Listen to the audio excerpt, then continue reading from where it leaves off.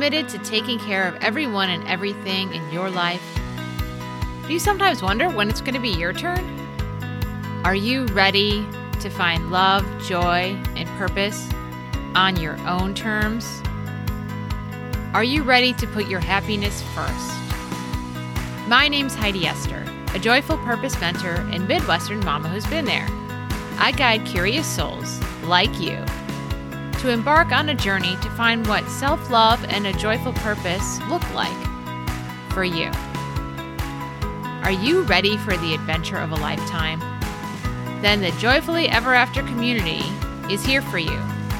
You'll find encouraging support, relatable stories, empowering conversations, and playful self-reflections. All the tools you need to find your Joyfully Ever After. Because, well, let's be honest, life's too short to drive around whining dogs and crappy feelings. All right, here's the show. Hello, beautiful. How are you? And how are you taking care of your big, badass heart today?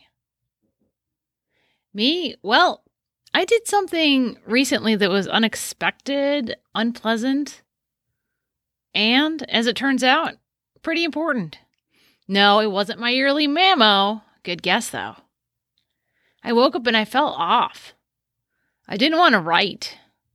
Yeah, sometimes it's hard for me to journal.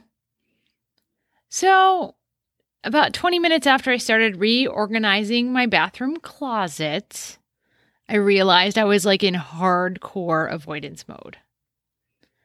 So as I weeded out the old lotion bottles with barely enough left for my hands, and eyeglasses that even I would cringe wearing, I knew it was time. I sat down and just cried. Honestly, I don't know why, and I still don't. I did pick up that journal and did some journaling after the 5 Kleenex run. Thoughts like, I didn't make time for me last weekend, doing a lot of energy work around my relationship with money. And I'm about to do a bunch of things I've never done before.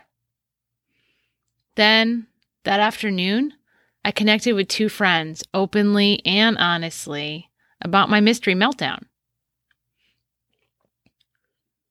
The next day, I woke up feeling pretty proud of myself. Why? Because I gave myself permission. I gave myself permission to not know the answer. I gave myself permission to feel all the feelings. I gave myself permission to show some compassion and keep moving forward.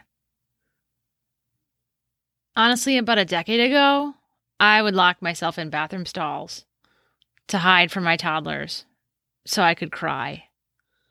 The worst part about it, though, is I couldn't lock myself away from myself.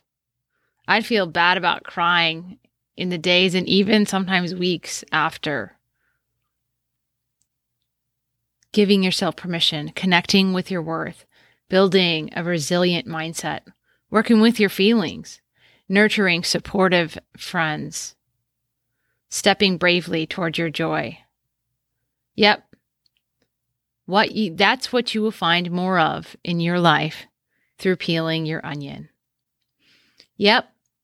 My debut 4-week live group Peeling Your Onion experience is all about those things. I have links in the show notes so that you can find out more about what peeling your onion is all about. And please note this pricing is debut pricing and won't ever be this low again. Still not sure?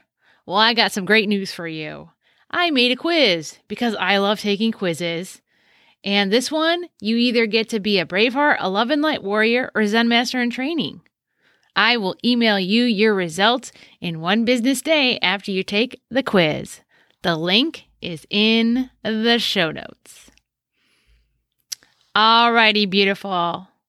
I wish you an absolutely fantastic rest of your day. Sending you love, light, and laughter